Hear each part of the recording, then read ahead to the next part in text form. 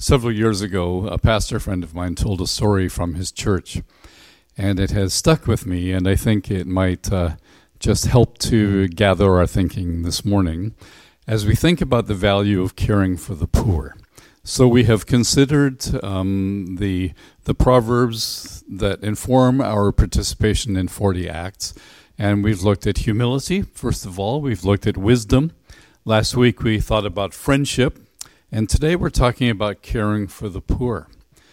So my friend said that there was a particular Sunday evening, and you can tell this is a while ago because there were Sunday evening services. So in a Sunday evening service time, as the crowd was gathering, something rather strange happened, and that was that into this sort of upper middle class church on the West Coast, there was a person came in through the back door and began to make his way to the front of the church.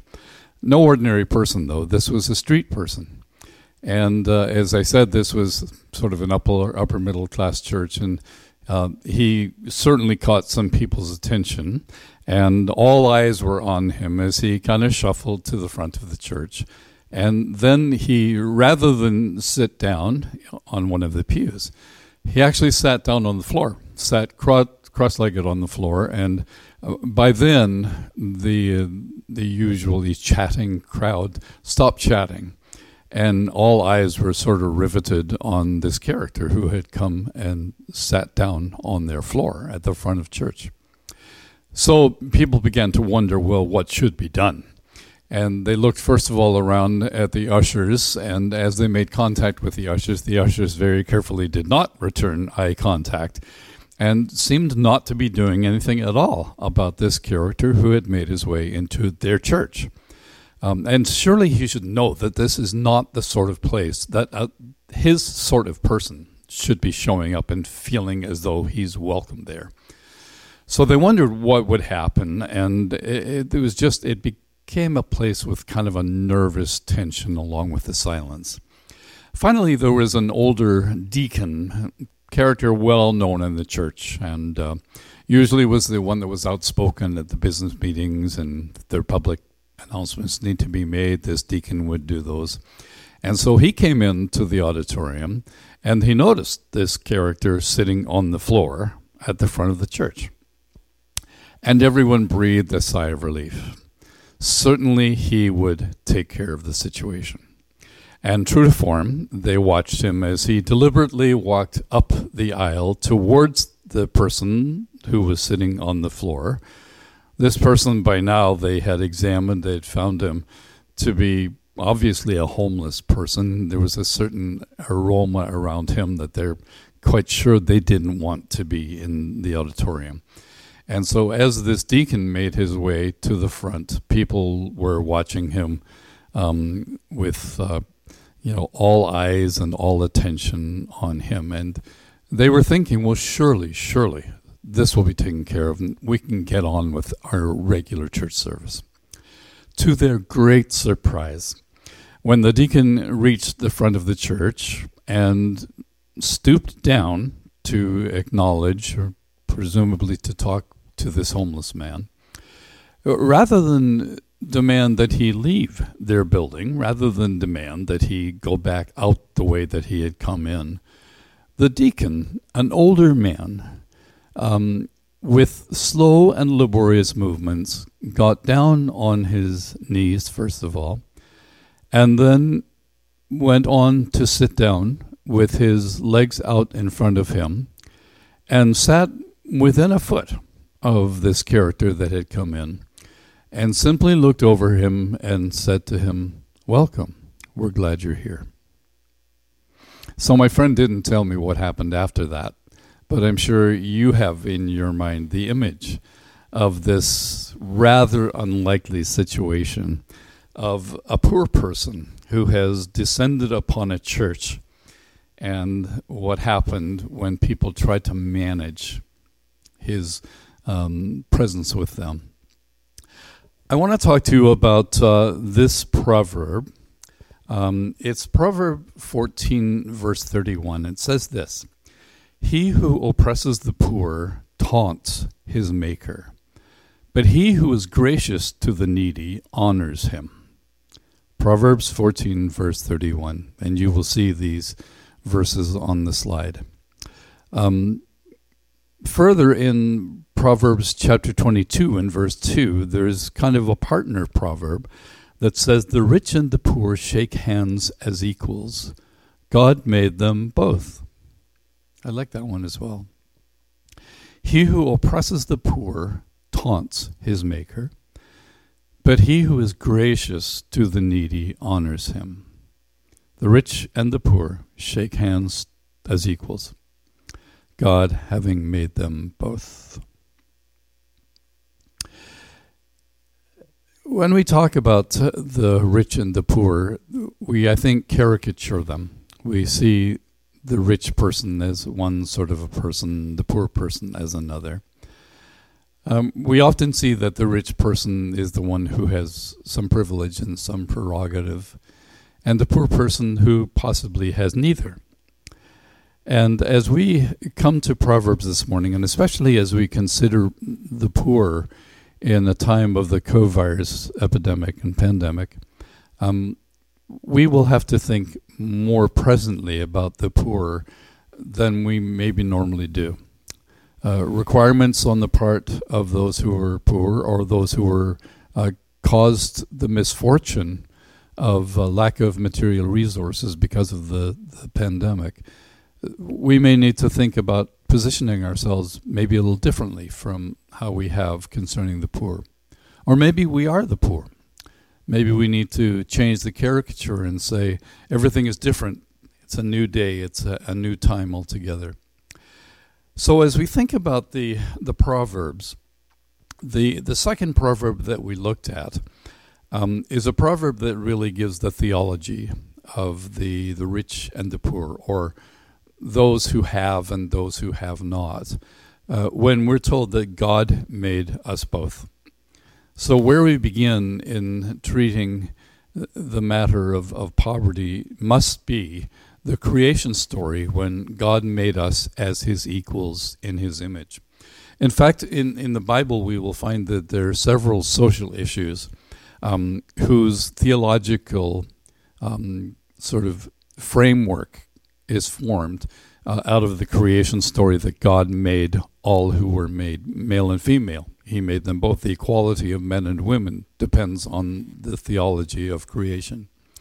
Also, the dignity of human life finds its mooring in the story of God creating us in his image.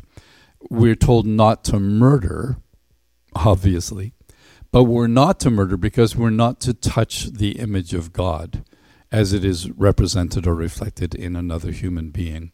And so we find that theology there.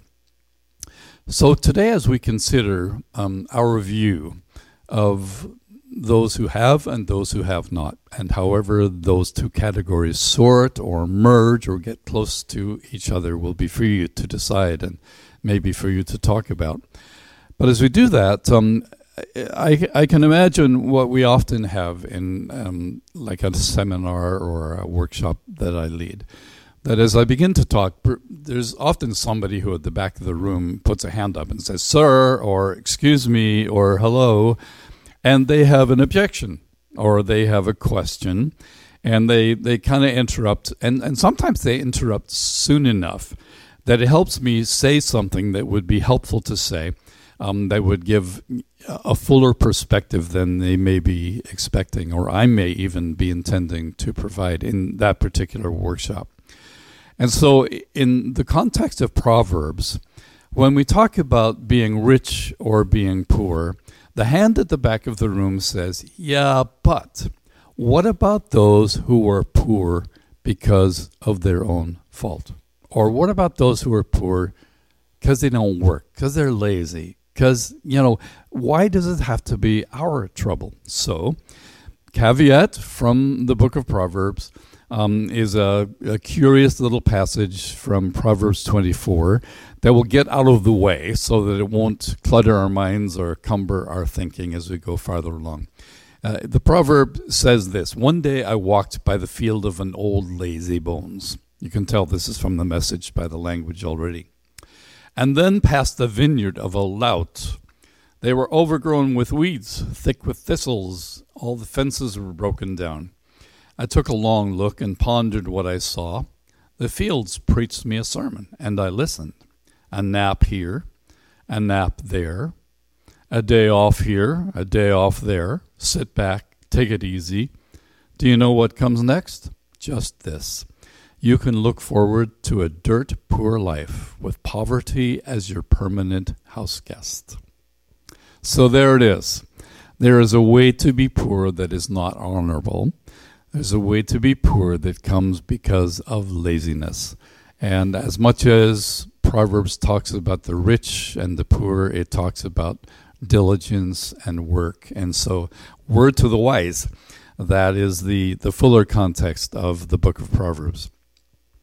But I want to bring you this morning to a great story in the Old Testament that I think gives us a fantastic model of how we juxtapose the rich and the poor, or wealth and poverty, or have and have not in the days in which we're living. The context for the practice that we're going to look at in the book of Ruth, that's where we're going to turn. The context is back in Leviticus in the law. And here is one of the commandments of the law. We're told in Leviticus 19, verse 9 and 10, when you harvest your land, don't harvest right to the edges of your field, or gather the gleanings from the harvest. Don't strip your vineyard bare, or go back and pick up the fallen grapes. Leave them for the poor and the foreigner. I am God, your God. You might have noticed various things to do with the Jewish culture that even today we kind of notice and remark on. One of them is the habit of the Orthodox Jew in particular not to cut the corners of his beard or the corners of his head. The reason for that is this Leviticus passage. They were told not to harvest the corners of the field. And so in one way to remember that and to practice that, there is the uncornered beard of the Orthodox Jew or the practicing Jew, and the uncornered haircut, with all kinds of rabbis giving them how-tos about the appropriate haircutting of beards and haircuts. But that's where that comes from. It comes from Leviticus chapter 19. And Leviticus chapter 19 is God's societal means for the care of those who are poor, for the care of those who are the foreigners. So in an agrarian situation normally where people have land and they are able to grow crops on that land, there will come those into the village, into the area, who are either poor or they are poor because of their having been foreigners someplace else and they've arrived into the land of Israel. And so one of the provisions that God makes for them is that when there's the harvest time that comes, those who harvest the crops should allow the poor and the foreigners to glean from the harvest. They're able to glean because the harvesters are just a little bit careless in being sure that they harvest all of the crop that is ready to come. So it's a lovely thing. And as we think about it, I'm drawn to a great example of that, which is the story of Ruth, and the story of Ruth and a love story with Boaz. I'm going to read you a couple of chapters of Ruth. You have nothing else to do today but sit here and listen to me, so here we go. And the background is like this. The story of Ruth begins as a lovely story. It begins with a husband and a wife whose names are Elimelech and Naomi. And Elimelech and Naomi have the idyllic life.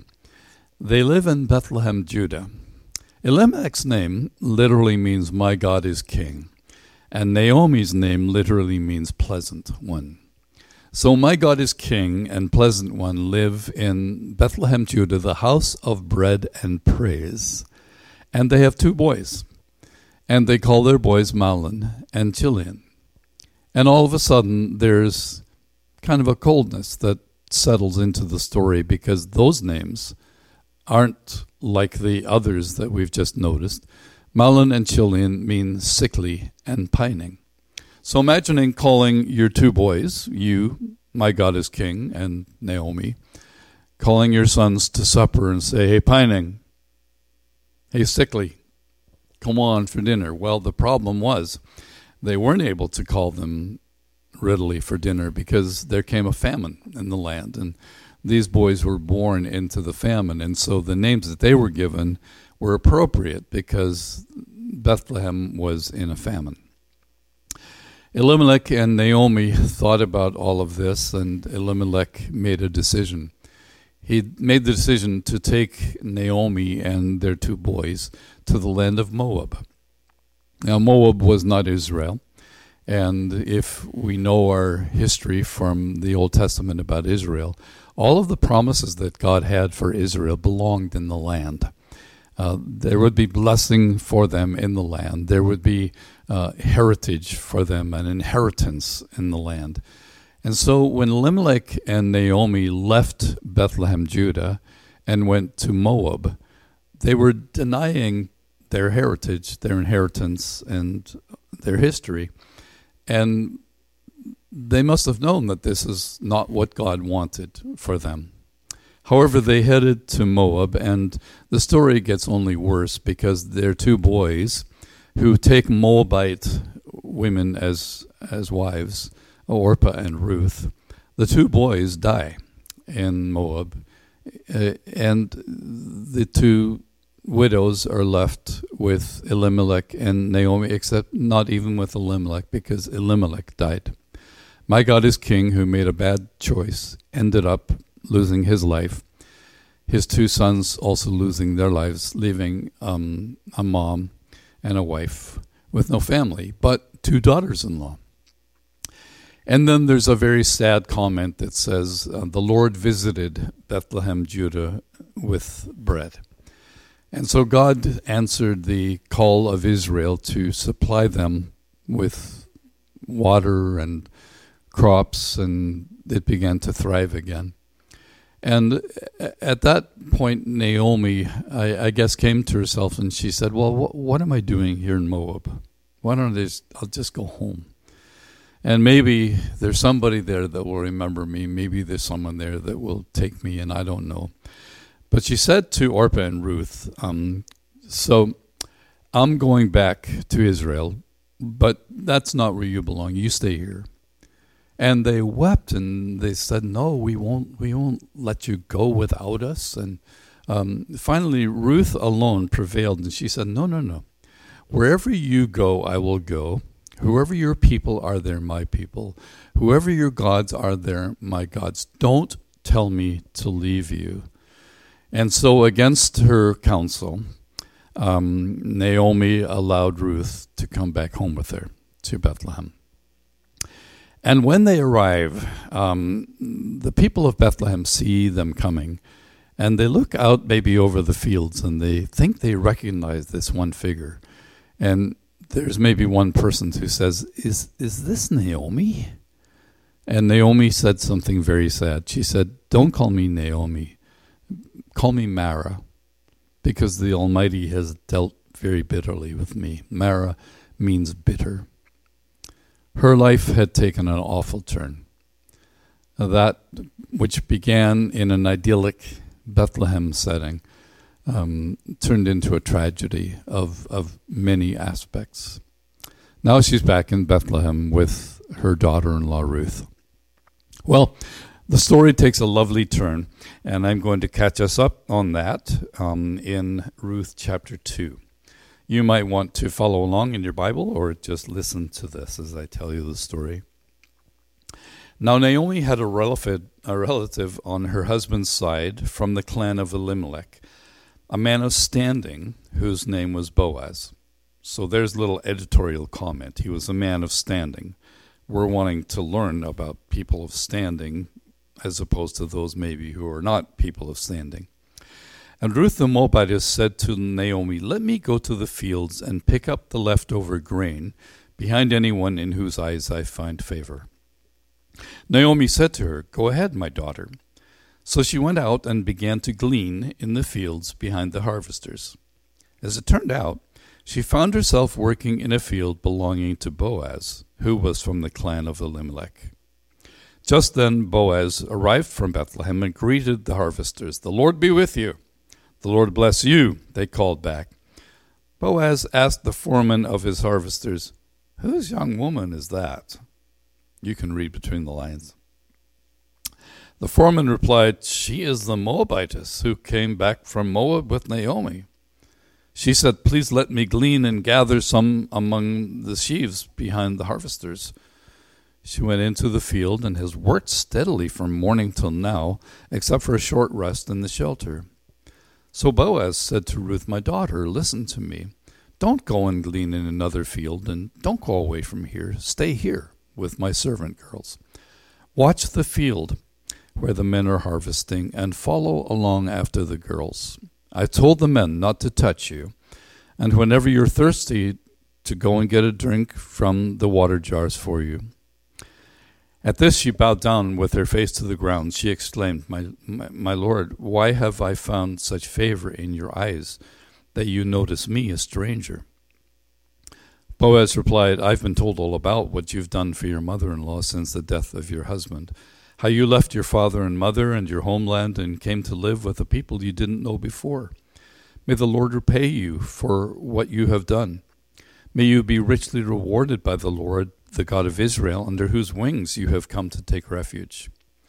May I continue to find favor in your eyes, my Lord," she said. "You've given me comfort and have spoken kindly to your servant, though I don't have the standing of one of your servant girls." At mealtime, Boaz said to her, "Come over here. Have some bread and dip it in the wine vinegar." When she sat down and the harvesters came, he offered her some roasted grain. She ate all she wanted and had some left over. As she got up to glean, Boaz gave orders to his men, "Even if she gathers among the sheaves, don't embarrass her. Rather, pull out some stalks for her from the bundles and leave them for her to pick up. Don't rebuke her." So Ruth gleaned in the field until evening. Then she threshed the barley she had gathered, and it amounted to about an ephah. She carried it back to town, and her mother-in-law saw how much she had gathered. Ruth also brought out and gave her what she had left over after she had eaten enough. Her mother-in-law asked her, "Where did you glean today? Where did you work? Blessed be the man who took notice of you." Then Ruth told her mother-in-law about the one at whose place she had been working with today. The name of the man I worked with today is Boaz," she said. "The Lord bless him," Naomi said to her daughter-in-law. "He has not stopped showing his kindness to the living and the dead." She added, "That man is our close relative. He is one of our kinsman redeemers." Then Ruth the Moabitess said, "He even said to me, 'Stay with my workers until they finish harvesting all my grain.'" Naomi said to Ruth, her daughter-in-law, "It'll be good for you, my daughter, to go with his girls, because in someone else's field you might be harmed." So Ruth stayed close to the servant girls of Boaz to glean until the barley and wheat harvests were finished, and she lived with her mother-in-law. Well, that's not the end of the story, so hang on. Here it goes. One day Naomi, her mother-in-law, said to her, "My daughter, should I not try to find a home for you where you'll be well provided for? Is not Boaz," remember that Boaz, that kind man? That's not in the text. "With whose servant girls you have been, is he not a kinsman of ours? Tonight he will be winnowing barley on the threshing floor. Wash and perfume yourself and put on your best clothes. Then go down to the threshing floor, but don't let him know that you're there until he has finished eating and drinking. When he lies down, note the place where he's lying. Then go and uncover his feet and lie down. He will tell you what to do." Now, there's a lot of cultural information you should have about that. What she did was not brash. What you did was altogether proper, but you'll have to go and do the research to be sure about that. I will do whatever you say, Ruth answered. So she went down to the threshing floor and did everything her mother-in-law told her to do. When Boaz had finished eating and drinking and was in good spirits, he went over to lie down at the far end of the grain pile. Ruth approached quietly, uncovered his feet, and lay down. In the middle of the night, something startled the man, and he turned and discovered a woman lying at his feet. I guess so. Who are you? He asked. I am your servant, Ruth, she said. Spread the corner of your garment over me, since you are a kinsman redeemer. Now, that's a very important part of the story and would be an interesting little topical study for you. What does that mean? So in the provision of the Society of Israel, when someone died, there was often someone after that who would be responsible to look after the widow. And that's the case with Boaz. The Lord bless you, my daughter, he replied. This kindness is greater than that which you showed earlier. You have not run after the younger men. There's some great news, right? There are younger men, better looking men, but there's Boaz. He's a nice guy. You've not chased after the younger men, whether rich or poor. And now, my daughter, don't be afraid. I will do for you all you ask. All my fellow townsmen know that you're a woman of noble character. Although it is true that I am near of kin, there is a kinsman redeemer nearer than I. Stay here for the night, and in the morning, if he wants to redeem, good, let him redeem. But if he is not willing, as surely as the Lord lives, I will do it. Lie here until morning. So she lay at his feet until morning, but got up before anyone could be recognized, and he said, Don't let it be known that a woman came to the threshing floor. He also said, Bring me the shawl you are wearing and hold it out. When she did so, he poured into it 6 measures of barley and put it on her. Then he went back to town. When Ruth came to her mother-in-law, Naomi asked, How did it go, my daughter? Then she told her everything Boaz had done for her and added, He gave me these 6 measures of barley, saying, Don't go back to your mother-in-law empty-handed. Then Naomi said, Wait, my daughter, until you find out what happens, for the man will not rest until the matter is settled. Well, without reading the next chapter, it continues to go well. Boaz finds the one who is a nearer relative and says, Here's the deal. Ruth is here. You have the first claim on the inheritance of Elimelech and the hand of Ruth. And the person says, Oh, well, let me think about this. And apparently he went and talked to a lawyer and an accountant or something and came back and said, You know what? I would, but apparently it would be a conflict with my finances, my family, all that stuff. So by all means, you can take up the responsibility of the kinsman redeemer. So Boaz returns and he marries Ruth, and they get to be part of the lineage of the Lord Jesus, as well as round out a lovely, lovely love story. Well, when we think about that story of the provision that Boaz made for Ruth, we have a couple of people, one of whom has means. He's a man of standing, just by the text itself, and one who is a foreigner. She has no standing, and she has no resources. And we have a sad mother-in-law in the background, and we have God caring for all of them and playing into the drama in a lovely, lovely way. So when we think about the way that Boaz and Ruth relate to each other, maybe they bring us to think about those two categories. And particularly in the days of this virus, think about who they are, whether they would have been called a person as standing or not before, and who they are who are needy, whether they were thought before to have been persons in need. And let Boaz and Ruth caricature those two kinds of people. And maybe you were one before, but now you find yourself as the other, strangely speaking. So as you sort through what your behavior can be as a Boaz or as a Ruth, what lessons do we learn from these two? And note, first of all, that the predicament in which Ruth found herself was of no result of things that she had done. She was the victim of circumstances in a pure way. She was a Moabite young woman minding her own business when this family from Bethlehem rode into town, and one of the sons fell madly in love with her and married her, and she was swept up into their household, and they probably were a family of some means. And she found herself then widowed, found herself with a loss of family income because Elimelech is gone, and Elimelech has already given away his inheritance by leaving the land.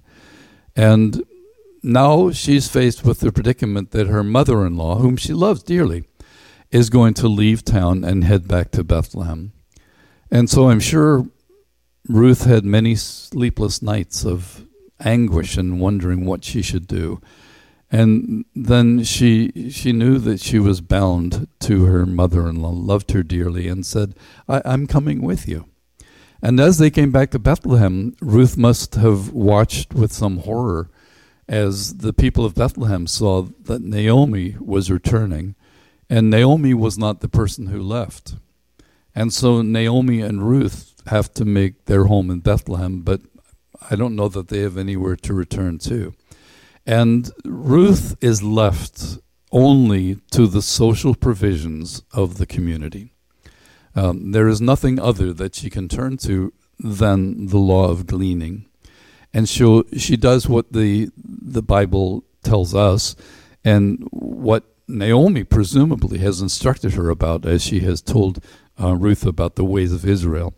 And so Ruth puts away her dignity and pride, and she goes and she uncovers the feet of this man and lies down at his feet. She goes out into the fields, and in the dusty aftermath of the harvesters passing by, she gleans so that there can be some sustenance for her and for her mother-in-law. People today maybe would never have imagined they would have ended up where they have now. And so if we, by any chance, happen to be the Boazes, we have a great responsibility and opportunity. As we think about all of this, it seems to me that, again, there are maybe just three things that we could eke from the story that would instruct us, whether we are Boaz or Ruth. Whether you are Boaz or Ruth, three ways to behave, I think, are really clear. First of all, behave respectfully. Several years ago, as we were in the area of Pape and Danforth, there were many people begging on the street. Maybe they were panhandling, maybe they were playing a guitar with a case open, whatever it was. But I remember, I think it started one morning as I walked past, and I stopped and talked to one of the fellows that was there. And he said, "Thank you for stopping." And I said, "Well, I didn't even give you any money yet." And he said, No. You stopped and you acknowledged me. And I said, "What do you mean?" He said, "We're invisible. We're invisible to everybody that walks past here. People just don't notice us. And so we're not persons." And I've thought about that many times, that there's the loss of personhood that comes from being disadvantaged in some way or another. And so as we watch Boaz and Ruth, I think Boaz protects the dignity of Ruth. Several times you would have heard that in the story, right? Where he told his men not to bother her, not to harm her. I mean, honestly, she must have been a beautiful young woman. His eyes were drawn to her. The eyes of the young men were drawn to her. But he told them to make sure that she was taken care of. And then she told her, don't go to some other field because they may not treat you well there either. So just stay with my girls. Glean with my girls, and I'll watch out for you. He was being protective of her dignity. She was also protective of Boaz's decorum, right? She came when it was dark and she left when it was dark. Because there is a beautiful young woman. I may be reading something into this, but it doesn't sound like Boaz is a great catch. But rather than allow Boaz to have the mocking words or glances, she comes and goes without being noticed. She cares about his decorum. Boy, I think that's an important part of all of this. And remember the theology that began this, that the Lord made them all, the rich and the poor. The Lord made them both. We're on equal footing. No matter what has happened, no matter what the circumstances are that have brought us to where we are, what standing we have in life, we began at the same place. It is simply the luck of the draw, or the result of genetic processes, or however you want to say this, that you were born where you are, and not in a little village in some third world country where perhaps you don't have even the necessities of life. You're lucky that you were born here. So let's get that straight. Many people are not responsible for the conditions in which they find themselves. Again, caveat, if you don't work, you don't eat. If you could work and make money, you should. Don't be a jerk. Don't be lazy. There you go. Okay, hands up, put them down again. Or we're good. Whether you're Boaz or Ruth, behave respectfully. Secondly, behave graciously. What do you have at your disposal that you can bring to a Ruth? So Boaz said to his men, look, I know that the law provides for her to glean at the end of the harvesting, but pull out some of the stalks and give them to her. Now that seems to have been really surprising, because when she goes home and shows that to Naomi, Naomi says, wow, he must really like you, or something like that. But what did Boaz do? He found ways to be gracious. And there should not be great difficulty today to find ways to be as gracious as we possibly can. Whatever you have in your pocket, maybe you can hand it over. Whatever you can do that is just an expression of being a gracious person to someone whose human dignity you already have paid attention to and respected. Be gracious. Ruth was discreet in presenting her needs. She didn't march right up and say, hey, do you know who I am? You've got this world's goods. I want some of them. I deserve some of them. She very discreetly came along and presented herself to Boaz. He had to ask who she was. She wasn't standing there looking for a handout or with her hand out. Not that there would be anything wrong with that, but the person that she was, the character that she had, cared about the Boaz. And so if we're in a condition in which we need to ask for some help, be respectful of the person that you're asking that help from. Be gracious in the way that you talk to that person. If someone grants you some benefit, don't just say, well, I had it coming, or you owed me that. Be gracious and say, what you have done was gracious. I'm sure things are hard for you as well. And thank you for being kind and for thinking of me. The third thing is that both Boaz and Ruth behaved faithfully. There was a faith set of values that was in behind the way that they treated each other. Boaz knew what his responsibilities were according to the law, and he lived up to those responsibilities. He knew that he had a place to take in society as a kinsman redeemer. And even though there was someone else who was closer, he deferred to that person as he properly should, but then also stepped up when it was his responsibility because he knew what the requirements of the law were for him. Ruth understood Naomi and Naomi's faith and Naomi's traditions. And she stepped into those traditions, and undoubtedly they were different from the marriage traditions of Moab. But she followed them. She followed the covenant provisions, and even some of the language of covenant seeps its way into this narrative. As Boaz says, may the Lord do so to me if I don't, or may you be blessed even more as. And we see that in all of this, the provision of the faith tradition and the religious tradition of Israel did lovely things in the middle of some dire circumstances, gave someone who was a person of standing the opportunity to be graceful and gracious, gave someone without standing the opportunity to have dignity and to be ministered to. And at the end of it, the two parties to this whole deal became lovers, husband and wife, and they become part of God's great story as it moves on through history. Guy walks into a church, walks up to the front, smells bad, sits down instead of even sitting at a pew. Where did he come from? Who knows where he came from? What was it like before? I don't know.